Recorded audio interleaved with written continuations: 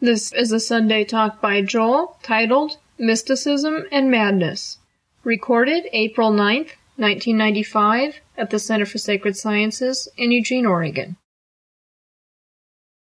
In 1976, the Group for the Advancement of Psychiatry, a very well-established group in New York, issued a report which said in part, "The psychiatrist will find mystical phenomena of interest because they can demonstrate forms of behavior intermediate between normality and frank psychosis."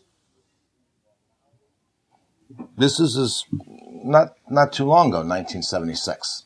This is a sort of official view of at least the Group for the Advancement of Psychiatry, that mysticism is at best deviant and often, frankly, psychotic.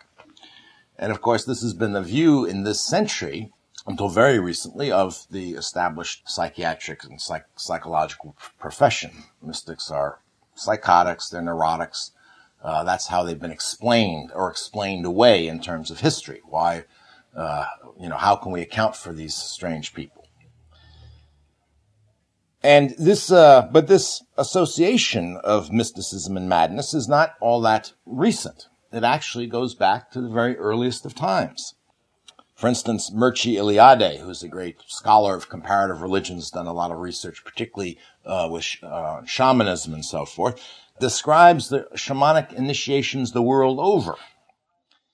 And they almost always begin with some sort of sickness or delirium or trance states or epilepsy or something. There's always something, in that sense, pathological about the calling of a shaman. Sometimes it's clearly a physical sickness, but often it's a kind of a mental sickness. They begin to hear voices and have visions, and they often run off away from the community and, sometimes eat bark and tear apart little animals and so forth. And they start acting pretty crazy. And shamans themselves, the process of shamanizing involves bizarre sorts of behavior. Here's just a quick little description about a Yakut shaman. They're from Siberia. During their ceremonies, this particular shaman gashed himself with a knife, swallowed sticks, ate burning coals.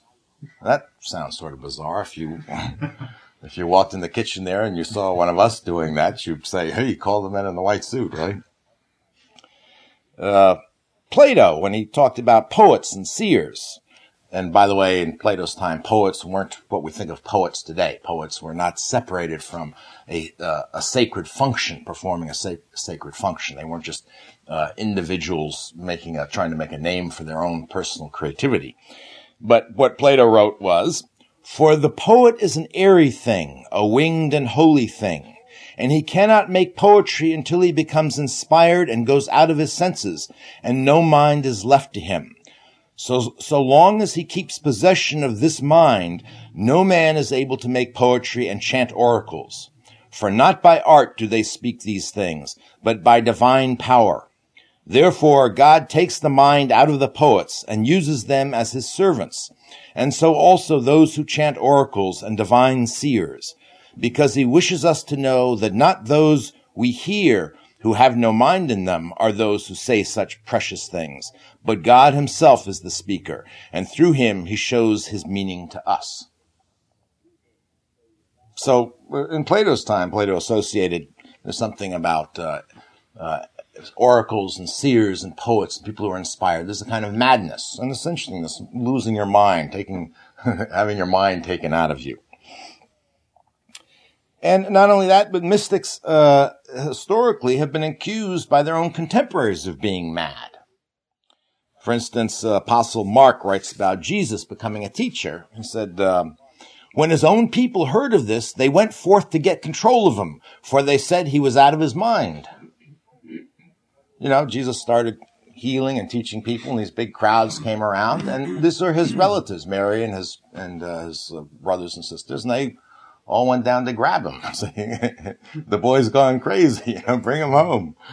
There are a lot of accusations in the Gospels against Jesus about he's possessed. The Pharisees say, "Why do you listen to that man? He's possessed. He's a demon in him." Here's what the Quran says of Muhammad. When they hear our revelations, this is through the Quran, When they hear our revelations, the unbelievers almost devour you with their eyes. He is surely possessed, they say. So in Muhammad's time, when he started saying, hey, I was up in the mountain and I got these revelations from God, they said, you're crazy. You're out of your mind.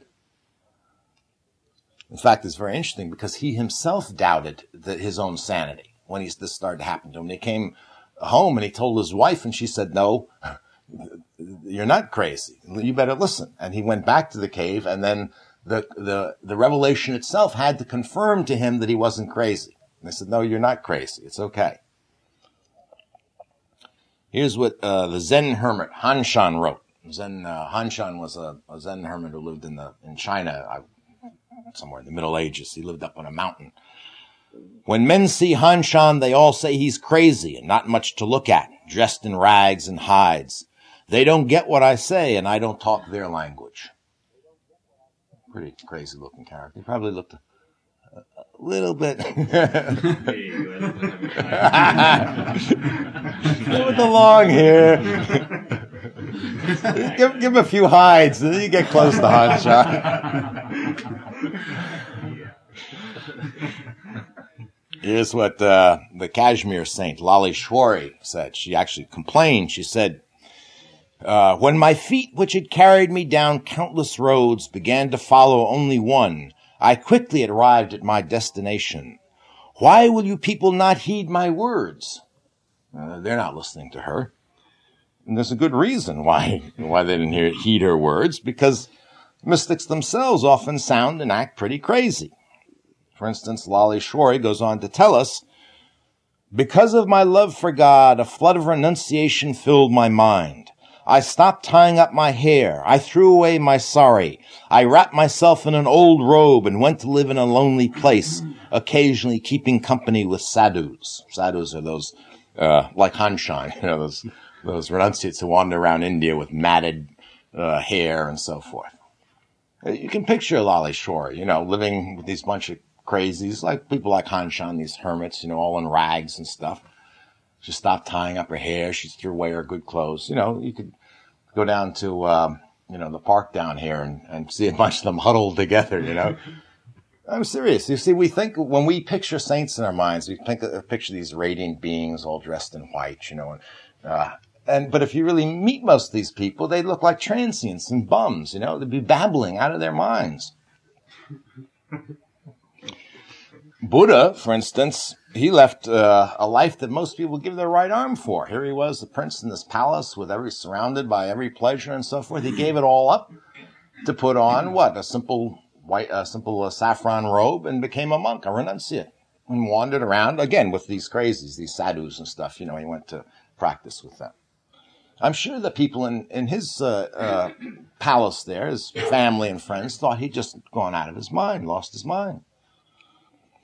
The same is true of Catherine of Genoa. She was married, she was an aristocrat, she was married to a nobleman, and they had a wonderful life in Genoa and so forth, and she just left it all, left him, left everything, and went out and worked with the poor and the sick, and she was very instrumental in setting up charities and hospitals and so forth, And I'm sure that in her social circle, they said, that poor Catherine, she just lost it. She's just, going out, she's possessed, How about St. Francis? Most of us know the story of St. Francis. He grew up in a wealthy merchant family, and he was the darling of the town of Assisi, and he went out of his mind, went off and started building up old ruined churches and talking to birds and things like that, and the grass, and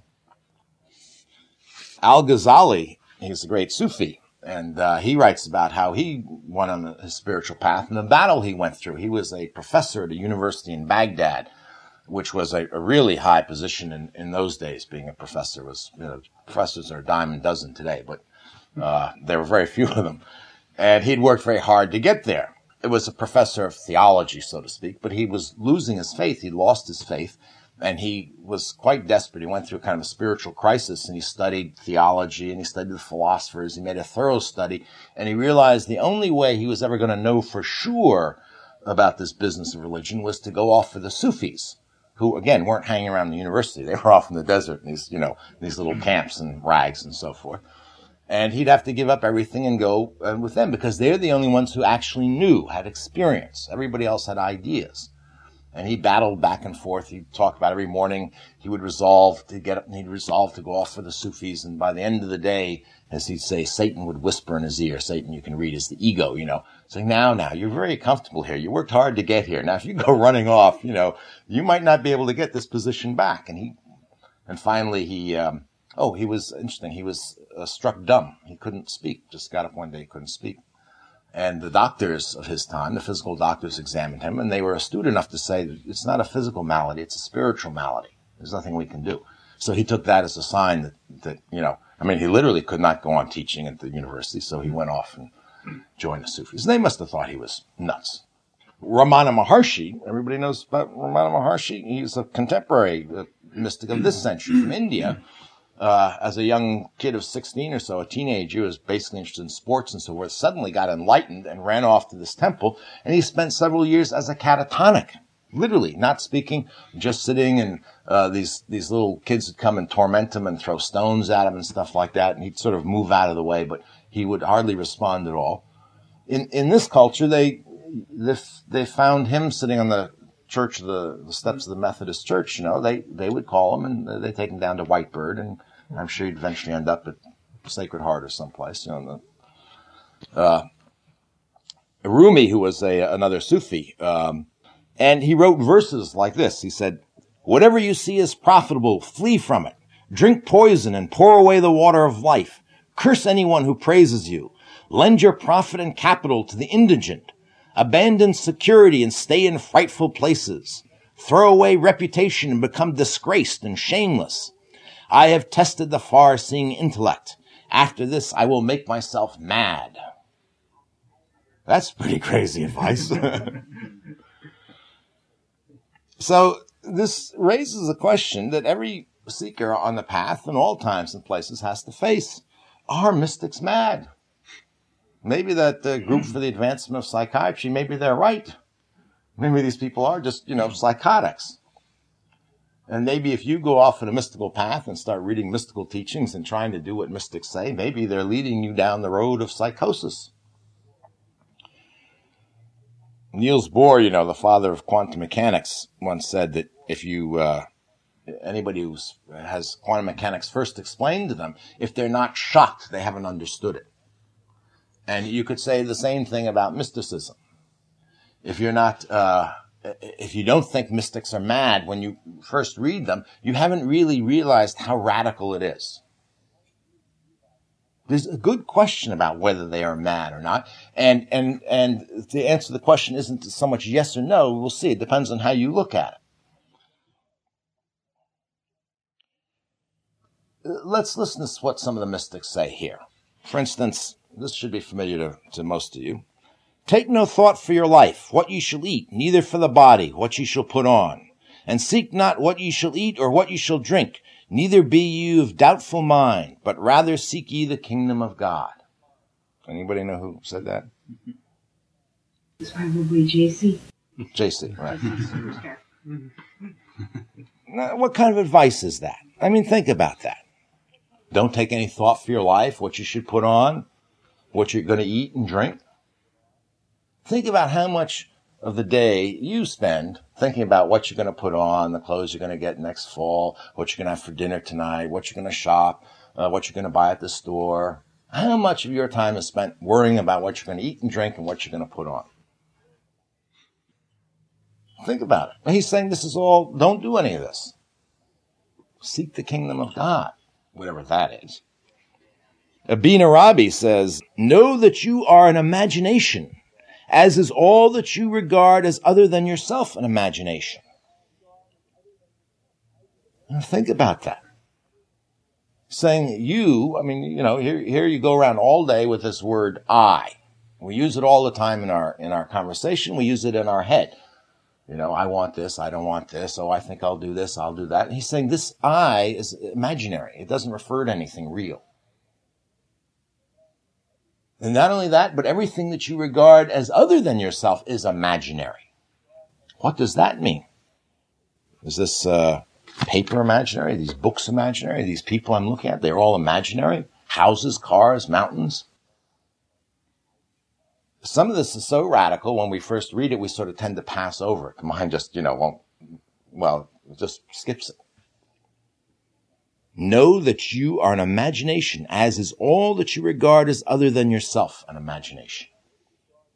Maybe this is why Jesus would recommend don't spend so much time thinking about what you're going to dress and put on and what you're going to eat and drink, because maybe you're spending an awful lot of time worrying about something that doesn't exist. The Buddha said, therefore, whatever there be of bodily form, of feeling, perception, mental formations, or consciousness, whether one's own or external, whether gross or subtle, lofty or low, far or near, one should understand according to reality and true wisdom, this does not belong to me, this am I not. Just a little bit what Abhina Rabi said here, isn't it? In other words, whatever there be of bodily form, okay, so here's a bodily form, a feeling. This could be, I can feel this is smooth, or it might be emotion feeling, I might be a little angry or sad or something, Perception, that's perceptions right here. Mental formations, thoughts. Consciousness, consciousness, when it's always translated from Buddhism, means self-consciousness. That sense of being a person, self. He says, whatever this is, know according to reality, this is not me. This am I not. This is actually an instruction for meditation, to watch closely, to realize the thought arises, it passes, it's not you. It's just something arising and passing. Why does he recommend you observe closely and notice these things aren't you? Here's Rumi again. Rumi's really a wild one. If you become non-existent, it will take you to true existence. I mean, this sounds pretty crazy, doesn't it? I mean, that sounds very paradoxical. If you become non-existence, that will take you to true existence. Notice from all these different traditions, they're all revolving around this idea that this self is imaginary, or there's something wrong with our perceptions of self. And then what happens when you become non-existent and arrive at true existence? Here's what the Upanishads, great Hindu texts, say. When a man knows God, he is free. His sorrows have an end, and birth and death are no more. When in the inner union he is beyond the world of the body, then the third world, the world of the spirit, is found, where the power of the all is, and man has all, for he is one with the one. Now, if that isn't crazy, I don't know what is. When you know God, you're free, and birth and death are no more. I mean, what does that mean? You're not going to die. All your sorrows are going to end. And then he goes off in this weirdo thing about the third world, this inner union, and where the power of the all is, and man has all, for he is one with the one. It's like psychotics say things like that, and mystics say things like that. JC, he said, I and God, we're one. Me and the Father, same thing. Al-Hallaj, another great Sufi, said, I am the reality, worship me. He was executed just like Jesus was for saying that. I mean, there's more Orthodox Muslims than they thought he was out of his mind, out of his gourd. The Buddha, after his enlightenment, announced that he had conquered illusion and death, and he had conquered the world of delusion, samsara. When he came down, one of my favorite stories, when he came down off the mountain, off under the Bodhi tree, he spent some time up there after his enlightenment just enjoying this bliss. And finally the gods, as the legend says, convinced him to go down. Some people would listen to him, so he starts down the path and he meets this merchant coming the other way. And he says, I am the enlightened one. And the merchant says, that's nice, and takes the other road. And I think about New York subways, when you get in if you've ever been on a New York subway, and occasionally you get some crazy people, and they start babbling, and the next stop, the car empties, everybody clears out in the middle of rush hour. Here's what Catherine of Genoa says. My being is God, not by simple participation, but by a true transformation of my being. See, she wants to make a point. She doesn't mean she's just a little piece of God's in her or something by she participates in God. No, she says by a transformation of my being, it's turned into God on a spiritual path. She's the one who left her wealthy husband there in Genoa. And no wonder. I mean, the woman was a little wacko. Shankara, another great Hindu mystic, says, after his enlightenment, I am reality without beginning, without equal. I have no part in the illusion of I and you, this and that. Remember what Ibn Arabi said, who's a Sufi, different tradition, said, this is imaginary. Everything that you think of as you is imaginary, and everything that you think is not you, other. I and you, this and that. I have no part in this illusion of I and you, this and that. I am Brahman, one without a second, bliss without end, the eternal, unchanging truth.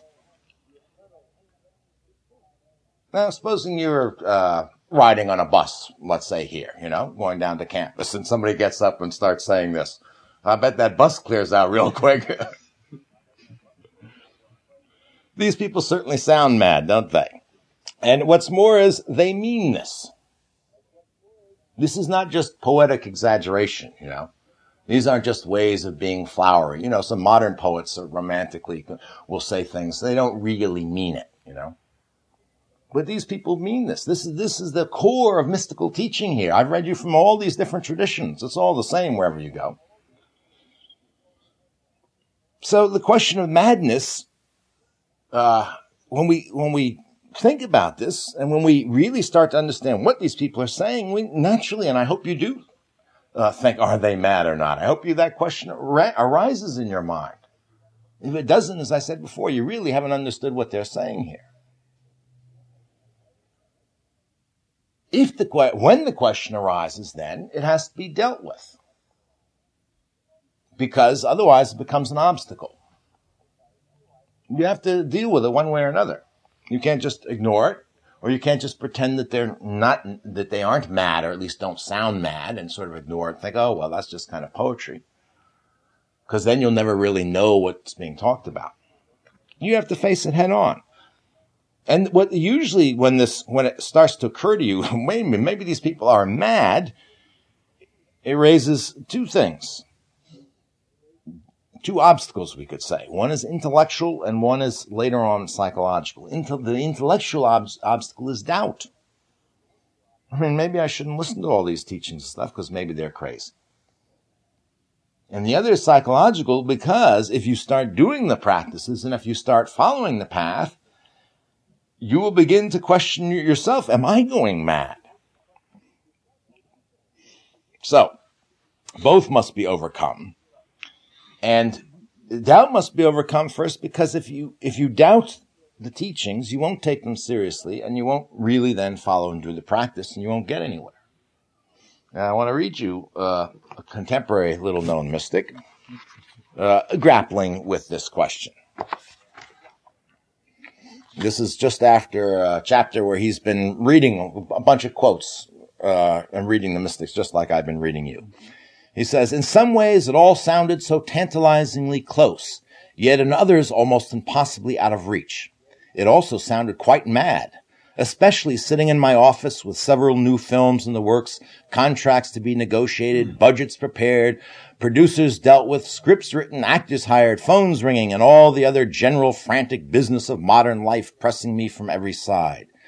There were times when in the middle of a meeting with some writer or director, I'd glance out my tinted glass windows across the parking lot to the low, smoggy hills in the north, over which I would be traveling come spring, and wonder if I was really here in 20th century America going to give it all up and go chase a wild and ancient vision of eternity.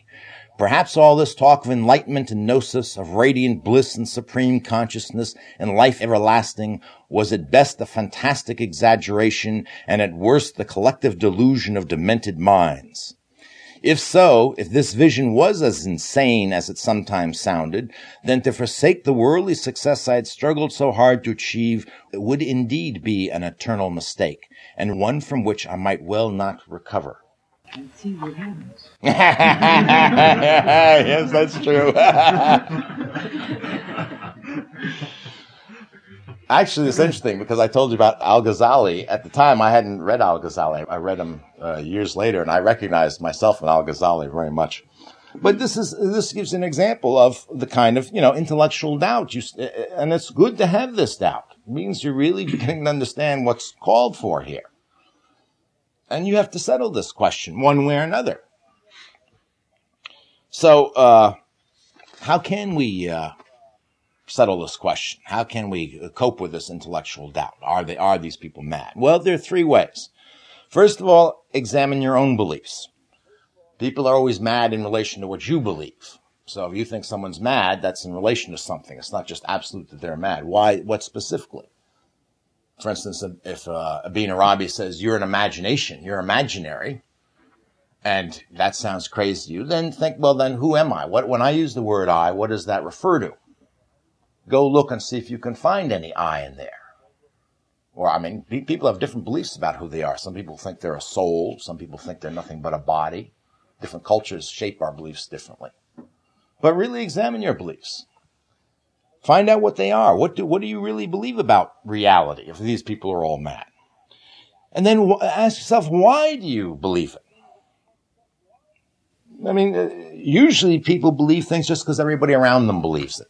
They grew up that way. Everybody believes it. Well, everybody knows that, they say. But just because everybody believes it today ain't necessarily make it true. Everybody once believed the earth was flat, and it ain't. In our culture anyway. Or that the earth was the center of the universe. Everybody, we don't realize this, but everybody believed it. It was such an obvious fact of life. Well, it's no longer believed. What everybody believes today is almost certainly going to be looked at in the future as false. If we learn anything about reading about the history of ideas and the history of what people believe, go out there, speak to everybody, talk about your most mundane, ordinary assumptions, and I would bet you, if we all remember this in future incarnations, in 1,000 years, let's all get together and I can collect my money. I will bet you that 9/10 of it is considered to be nonsense. Oh, well, they were very superstitious back in the 20th century, They had all these crazy beliefs. Why do you believe what you believe? Really investigate your own beliefs and investigate the source of that belief.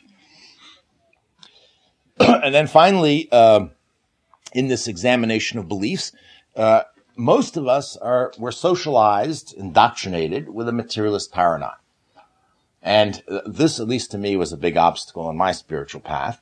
And if you want to test your beliefs if you're a hard-nosed realist, materialist, and so forth, go look into quantum mechanics. I'm not going to talk about it this morning. We talk about it occasionally at the center here. But if you still have a Newtonian view of the world, of a classical determinism, and the world is really a bunch of little, billiard balls, little atoms bouncing around, and they're all obeying the laws of Newtonian physics and so forth, you're living in an obsolete worldview. That worldview is gone as far as science is concerned. When I discovered this in my path, it was quite freeing. I didn't really understand quantum mechanics at the time, but what I did realize is, well, the scientists themselves don't know what the reality is. And if anything, all this means is I've been hanging on to this view of reality, which comes from the last century. It's outmoded. It's obsolete. So what are you hanging on to here for so proudly and arrogantly? You don't know a goddamn thing about what anything is. It's true. Then study mystics more carefully and more thoroughly. And why at the center we don't subscribe to one tradition. In all religious traditions, there are mystics. Not everybody in every religious tradition is a mystic, but you will find in every religious tradition mystics.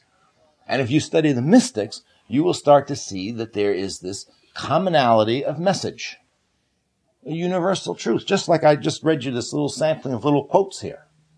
You will start to see that over and over the same things come up, the same points are made, the same recommendations for a practice, the same pointing to something that actually is beyond any particular teaching.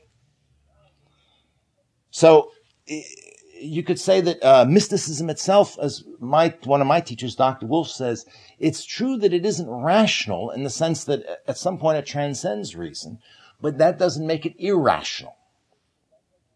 And actually, when you really get into mysticism and you really start to understand that there are different ways of putting things that are complementary, much as in quantum mechanics, or that different things are true at different stages of the path and so forth, or that they're relative truths and absolute truths, you begin to see that there is a logic at work. There's a method in this madness, so to speak.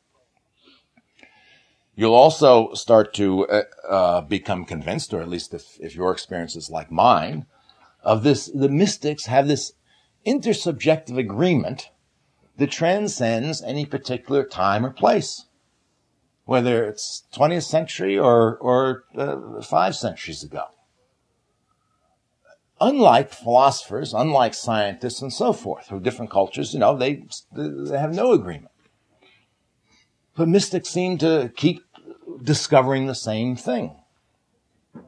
So if this is a psychosis, it's a very consistent psychosis that keeps popping up in the same way in every time and place. Quite amazing. Through this sort of investigation of your own beliefs and reading the mystics and so forth, again, if your experience is like mine, by the way, you might be convinced they are mad and go your way, and that's fine. It's not a question of believing here dogmatically. It's a question of investigating for yourself. Through this, though, if you're like me and like other people who have followed a spiritual path, a mystical path, you will begin to develop faith. Now, this is a dynamic faith, not faith in a creed or a belief system. You'll begin to develop the faith that, these people really did find out something, did discover something that the rest of us don't know about. And it's extraordinarily valuable. And that it's possible for me to find out for myself too. And then you start doing the practices, and then you start finding out little by little, oh yes, if I do this meditation, sure enough, the mind does calm down. The mind does become stable. There's an inner tranquility and peace that you can start to experience that has nothing to do with what's going on around you. It's not dependent on anything outside. So maybe this is what the mystics mean when they say the kingdom of God is within. And that any happiness that depends on outward things, external things, is at best a temporary happiness, and in some sense a false happiness, because it will disappear when those things disappear. But if there's something within a source of happiness that you can tap into that doesn't depend on these things, maybe you begin to understand what Jesus said when he said, I will give you to drink from a well which springs up within you and ultimately boils over into eternal life. Oh, so by your own experience you begin to understand this. And then ultimately this faith is converted into knowledge, into your own certainty. There's nothing mysterious about this faith. The same faith you need if you want to go learn mathematics. You check into sign up for a course at the U of O, and you walk in there and there's all this scribble algebra on the board, and you don't know, it's all Greek to you. And you have faith that the professor here knows what she's talking about, and that if you sit in the class and you go home and do the exercises, you too will eventually know what she's talking about too. And then it won't be faith in her being a mathematician. It'll be your own certainty in knowing how to do mathematics. That's the only kind of faith that we're talking about here. But it is necessary to learn anything to have faith. Augustine said, who would know must first believe. I mean, you must believe it's worthwhile finding out, I mean, there are other courses around town that are offered that I don't go spend a lot of time finding out about because, frankly, I don't believe that it's going to be worth anything. So we always start when we want to have knowledge with some sort of belief. But finally, and as we're getting to here, the ultimate test of whether mystics are mad is through your own experience. As the mystics say, you must taste for yourself. One of the things that separates mysticism from orthodox religious practices, mystics insist on this. You must taste for yourself. Yes, follow my teachings, do my practices, and then you will know. That's what Jesus said. Follow my teachings, and you'll know the truth for yourself, and the truth will make you free. Shankara said, from the lips of your teacher, you've heard these teachings, and you can read about them in the scriptures. But the only way to really put doubt to rest is for you to have the realization within your own heart. Taste for yourself. Mysticism is not just about learning intellectual things. It's about doing practices. And if you don't do the practices, you are never going to know what the mystic's talking about beyond the most superficial level, the kind of level that a lot of modern day scholars have, who never do any of the practice. They study the text and they write all these learned papers about mystics and comparing them. So then they don't understand what's being talked about because they've never done any of the practice. And then finally, you must understand that the truth being communicated here, as all mystics say, is beyond reason. It's beyond words. It's beyond thought. And so no amount of reading, no amount of teaching, no amount of scriptures is ever going to be able to communicate it to you. You have to taste for yourself. It's in the nature of things that you have to. It's not that mystics are being sneaky and sly and withholding. They can't communicate it in words. It's just impossible. So then, by investigating your own beliefs, by investigating mysticism more, and by starting to do the practices, most people who've at least gone on this path will testify that you will start to be convinced that mystics aren't just mad. And the more you do the practices, and the more you look into it, and the deeper you get, the more you'll be convinced that mystics really do have something valuable to say. Perhaps something more valuable than anybody else on this planet has ever had to say. But you have to do the work yourself. You have to find out for yourself. Then how to overcome this second obstacle that madness presents, this psychological obstacle. If you start doing these practices, you are going to almost certainly at some point experience a little fear, experience the sense of, maybe I'm going mad here. And in fact, this is a more difficult obstacle to overcome because from a worldly point of view, in one sense, mystics are mad. Mystics don't just have different ideas, they experience the world differently. And following a mystical path means that it's going to transform not only your ideas, yes, you're going to start thinking about things differently, you're going to start experiencing things differently. Now here's what Simone Weil, she was a great Christian mystic of this century, writes. We live in a world of unreality and dreams. To give up our imaginary position as the center, to renounce it, not only intellectually, but in the imaginative part of our soul, that means to awaken to what is real and eternal, to see the true light and hear the true silence. A transformation then takes place at the very roots of our sensibility, in our immediate perception of sense impressions and psychological impressions.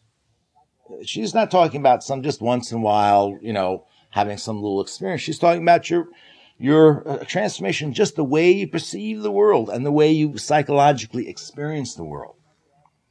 She goes on to give an example. She says, it is a transformation analogous to that which takes place in the dusk of evening on a road, where we suddenly discern as a tree what we had first seen as a stooping man. You ever walk down a road and you see some man crouching there, maybe at dusk, maybe gives you a little, anxiety, and then you look again and you see, oh no, it's a tree. It wasn't a stooping man. A change in your perception, actual perception. The rope and the snake. There's the rope and the snake, exactly. Or where we suddenly recognize as a rustling of leaves what we thought at first was whispering voices. We see the same colors, we hear the same sounds, but not in the same way. So the path, if it's working, will take you away from the familiar world, the world you were socialized into, the world you grew up in. And this can produce, and almost certainly will, to varying degrees, a certain spiritual or psycho-spiritual crises. You start having different experiences. You might have this feeling that you're being guided. You might get actual guidance in dreams. You might have visions. These things do happen on a spiritual path. More importantly, probably, your values will start to change. You won't be so interested in the old things.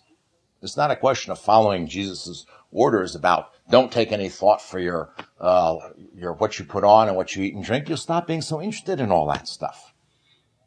All that will be reduced to a minimum in your life. It'll be just something, yes, you have to take some thought because you're going to keep the body going and so forth. But your interests will start to veer off in different directions. Most people find you want to seek more solitude. Your friends will start saying, "What's the matter with you, Galen? You feeling depressed or something? Maybe you should go see a shrink. You wouldn't just stay home tonight and do what? Oh, you want to watch something on television?" "No, nothing's on television. What's the matter with Galen? He's getting weird. He's not very social anymore." It's true.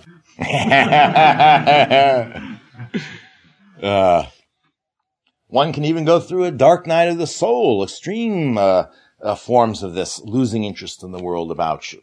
The desert experience, it's often called. Here's what Catherine of Genoa has to say about it.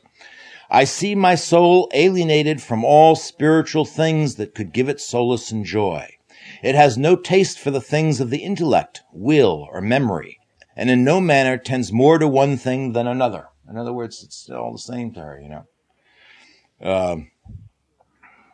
"Quite still and in a state of siege, the me within finds itself gradually stripped of all those things that in spiritual or bodily form gave it some comfort.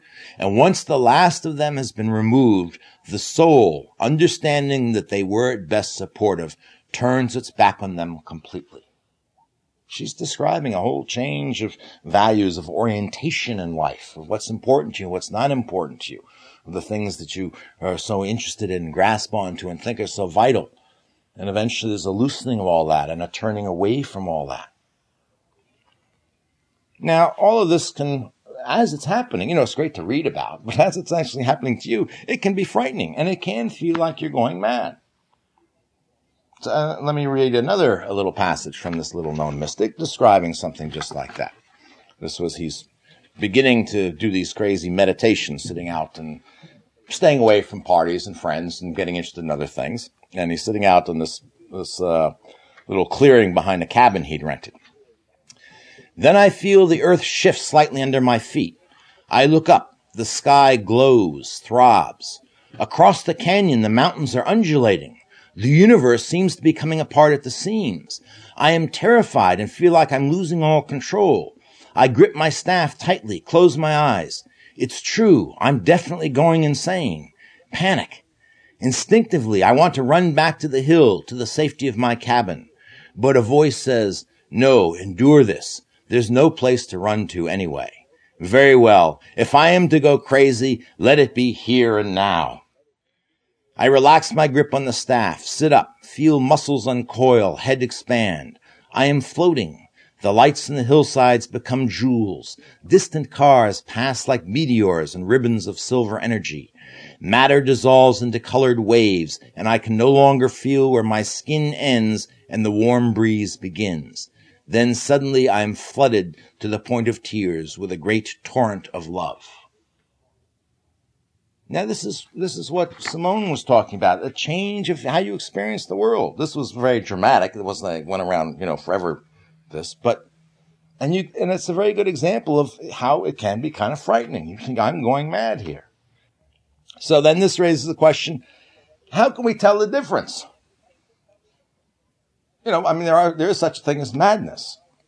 Madness in the way the group for the advancement of psychiatry, talked about it. Not all mad people are mystics. So how can we tell the difference? How can we tell the difference? First of all, you might want to know how you can tell the difference in terms of a teacher, going to a teacher, so you don't end up following a Jim Jones or somebody. But really, more importantly, how can you tell the difference in terms of yourself? So what is madness? It's a really good question.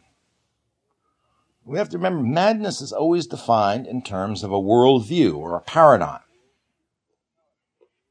There's no such thing as just madness as some sort of absolute category out there. What's mad in one society is not necessarily mad in another society. In shamanic societies, things that shamans do and so forth, or normal people do, are quite normal. They're not considered mad at all. So there's a relativity about this whole question of madness. But it is also, and this is important, it's still true, that all cultures can distinguish between mad people and people who are just possessed, as they would say. Madness, this whole business of mental illness, of course, is very specific The vocabulary and the ideas are very specific to our worldview. But in other worldviews, there's a difference. Are they possessed by demons, or are they really possessed by the gods, as Plato wrote about? And there's a big difference, and it's very important to know the difference. I was reading in one of Eliade's books about the Malaysians. You can distinguish very clearly when someone's possessed by a god or a demon. They know the difference, and they're not confused by that at all. The people in Jesus' world knew the difference between a prophet and someone who's possessed by a devil. They were a little mistaken about Jesus as things turned out, and I'm sure they made some mistakes, just like in our culture, we make some mistakes. Eliade writes about the Yakut shamans. He says, for the Yakut, the perfect shaman must be serious, possess tact. Above all, he must not be presumptuous, proud, ill-tempered. He must feel an inner force in him that does not offend, yet is conscious of its power. So not just everybody who goes bananas among the Yakat is going to be a shaman or considered to be a shaman. So they have standards. Look at this. This is not bad. First of all, to be serious and possess tact. If we use terms from our culture, most mad people in that sense don't possess much tact. Above all, he must not be presumptuous. There's a hint of pridefulness in here and ego, you know what I mean? Or ill-tempered, nasty, rude, insulting. You must feel an inner force that does not offend. You know, a lot of people have a sense of charisma that can be very offensive. It doesn't make them spiritual. Charisma itself is not necessarily spiritual. As I like to say, Hitler had a lot of charisma. He did. I once heard on the radio an interview with an inmate of one of the concentration camps who was drafted into a work gang to build a stadium for one of these big rallies the Nazis had. These pseudo-spiritual rallies, with the little torches and all that. And then he was around for Hitler's speech. He's a Jew in the concentration camp. And he said, as Hitler spoke, it was all he could do to keep his hand down from going Sieg Heil, along with everybody else. That's the power that man had, charismatic power. He's not a mystic, though. He's closer to madness. So it's very important. There are some people around today, I've heard some ideas that really all mad people, it's just, they're all sort of mystics and they're all spiritual and all, as our cultures, if we only understood them, all these schizophrenics were, they're really all holy people. I personally don't believe that. I've met in my life quite a few people who have been diagnosed as schizophrenic. I think whatever that means, nobody really knows, but it's a good diagnosis. They aren't mystics in that sense. They're not necessarily on a spiritual path. We should learn to make distinctions. Every once in a while you read in the paper, somebody says, they butchered their family and they ask them why they did it. So, well, God told me so. That is not the mark necessarily of mysticism. You don't know always, and we should be careful about judging here. There's a guy, when I worked at the paint factory down the street, there was this guy, and I still see him around the neighborhood. He's, I would say, a middle-aged guy, getting older.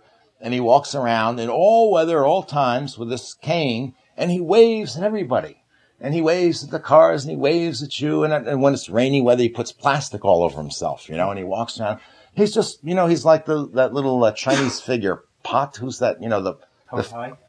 Hotai, the god of happiness. Yes, Hotai. He looks just like him. He's always got this big smile and this staff, this cane and all that. And there, I haven't stopped to talk to him, I don't know. There are a lot of interpretations. You could say, well, here's a guy, beginning the stages of Alzheimer's disease. A lot of Alzheimer's patients operate that way. Or maybe he's just, an idiot of God, thoroughly enlightened and wandering around just spreading bliss and love and joy. We don't know in that case. We need a sacred psychology. And we're in a period, at least in my view, in the world today, where there's a breakdown of the old paradigm, the old worldview, and so we're in the process of trying to build a new one, hopefully one that is going to be understandable, in which both science and mysticism will be understandable. And one of the tasks of that, we need within that context, a sub-paradigm, a psychological paradigm that really takes these things into account. It has as its root this understanding that there are these transformations, spiritual transformations that are not crazy in the negative sense. They're not pathological.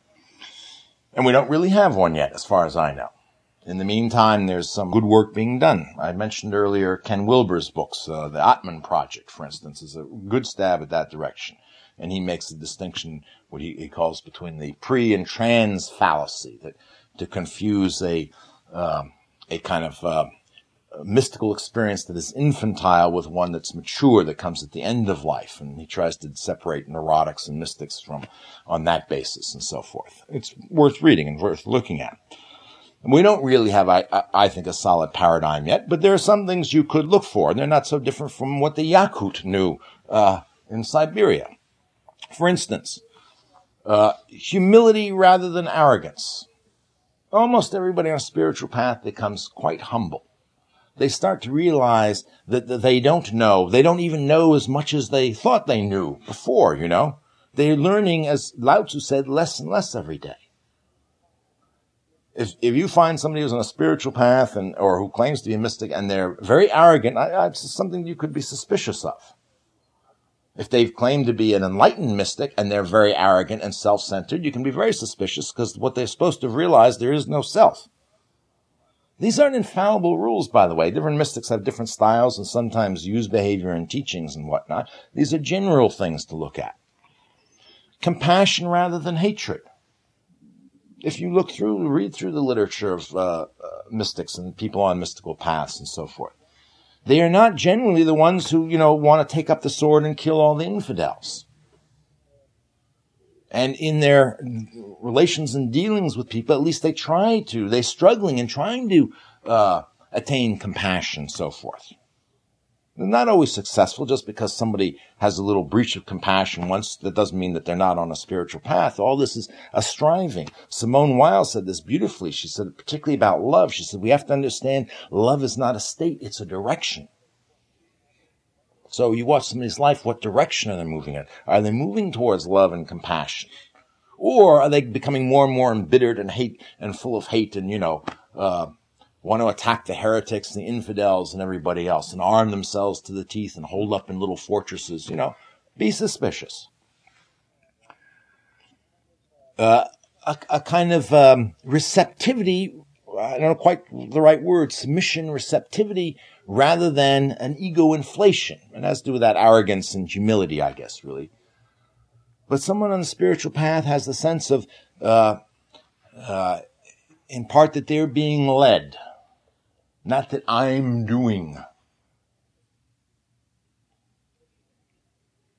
Consistency and not vacillation.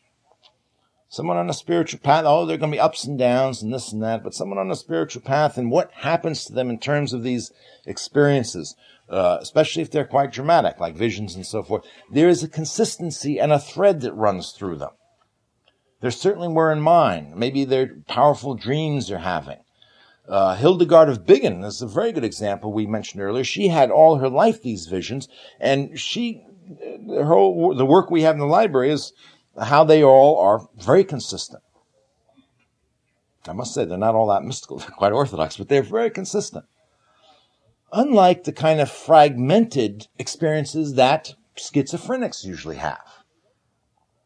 Where they don't hang together. There is no thread, like a theme running through it. There is no sense of a direction. There is no sense of something fundamental happening even though it may have a lot of fireworks, but something unfolding in a quite organic and quite logical way in overall.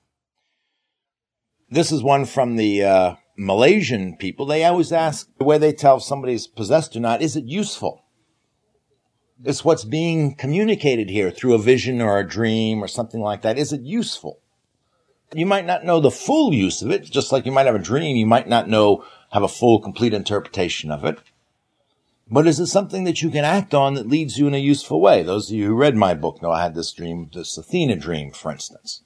I didn't understand the whole ramifications of it, but there was something useful in that.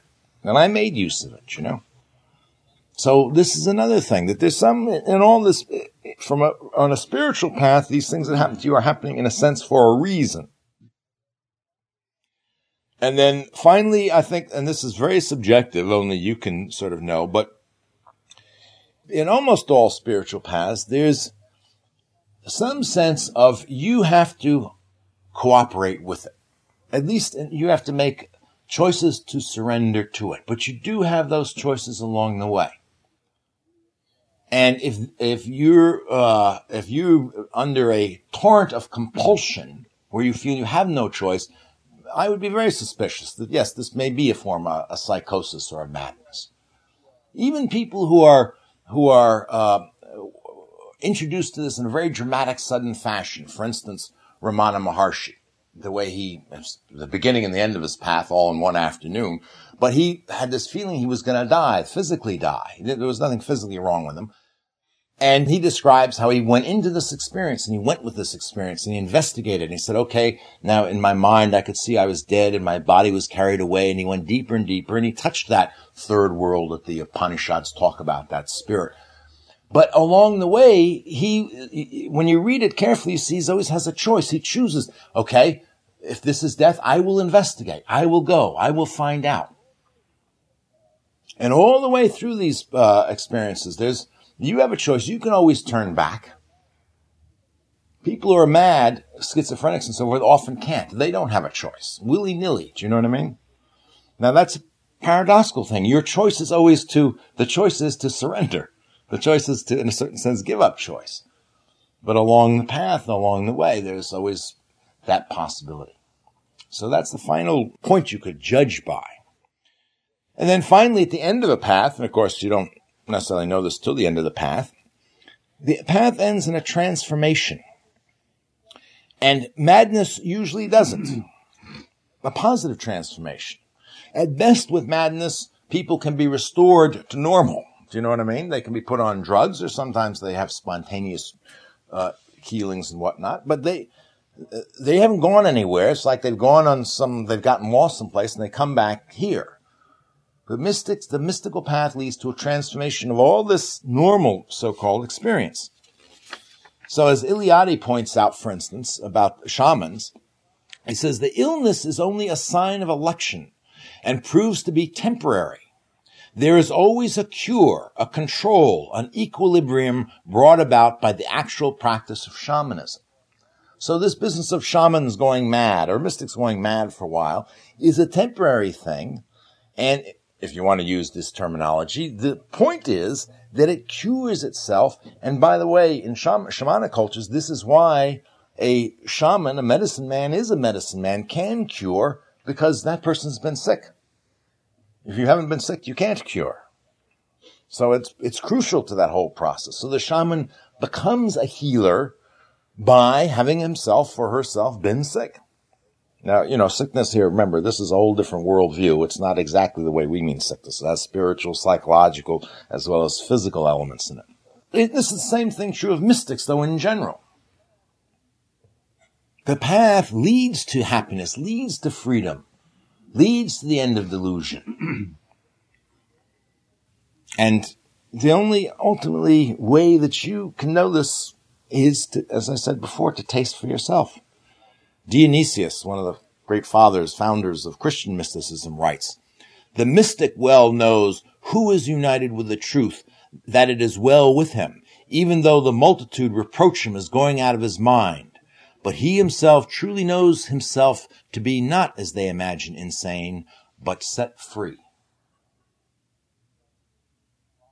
And, this is the bottom line. This is what the whole thing is about. There is no ultimately objective standard. It's very useful in a relative way to have certain standards and way to judge. But the whole path points to this. At the end is only you can determine, and you can only finally determine at the end of the path. And everybody may still think you are mad, as they did Buddha, and they did Muhammad, and they did Jesus. Which, as Dionysius said, you yourself will know you're not mad. So, in that sense, it is relative, and a spiritual path involves risks. There's no getting around it. Psychological risks, particularly. It's like life. And one of the whole points about a spiritual path is to face life. There's nothing guaranteed in life. There's nothing guaranteed on a spiritual path. And often a spiritual path, that's exactly what it's trying to get you to look at. There is no ground of security in any of these ephemeral things. And so you have to be willing to take risks to go on a spiritual path. Courage is the first virtue you need. And willingness to take risks in life and on a spiritual path requires a little madness. And, those of you who have read Zorba the Greek or have seen the movie know that Zorba is one of my favorite examples of this. Zorba, he's this wild Greek character, and fictional character, but wisely written. And at one point he says to this very intellectual friend he has, he's working for as well, he says, boss, he says, you have everything except for one thing. He says, a little madness. He says, a man needs a little madness, otherwise... And his friend says, otherwise? And he says, otherwise he doesn't dare cut the rope and be free.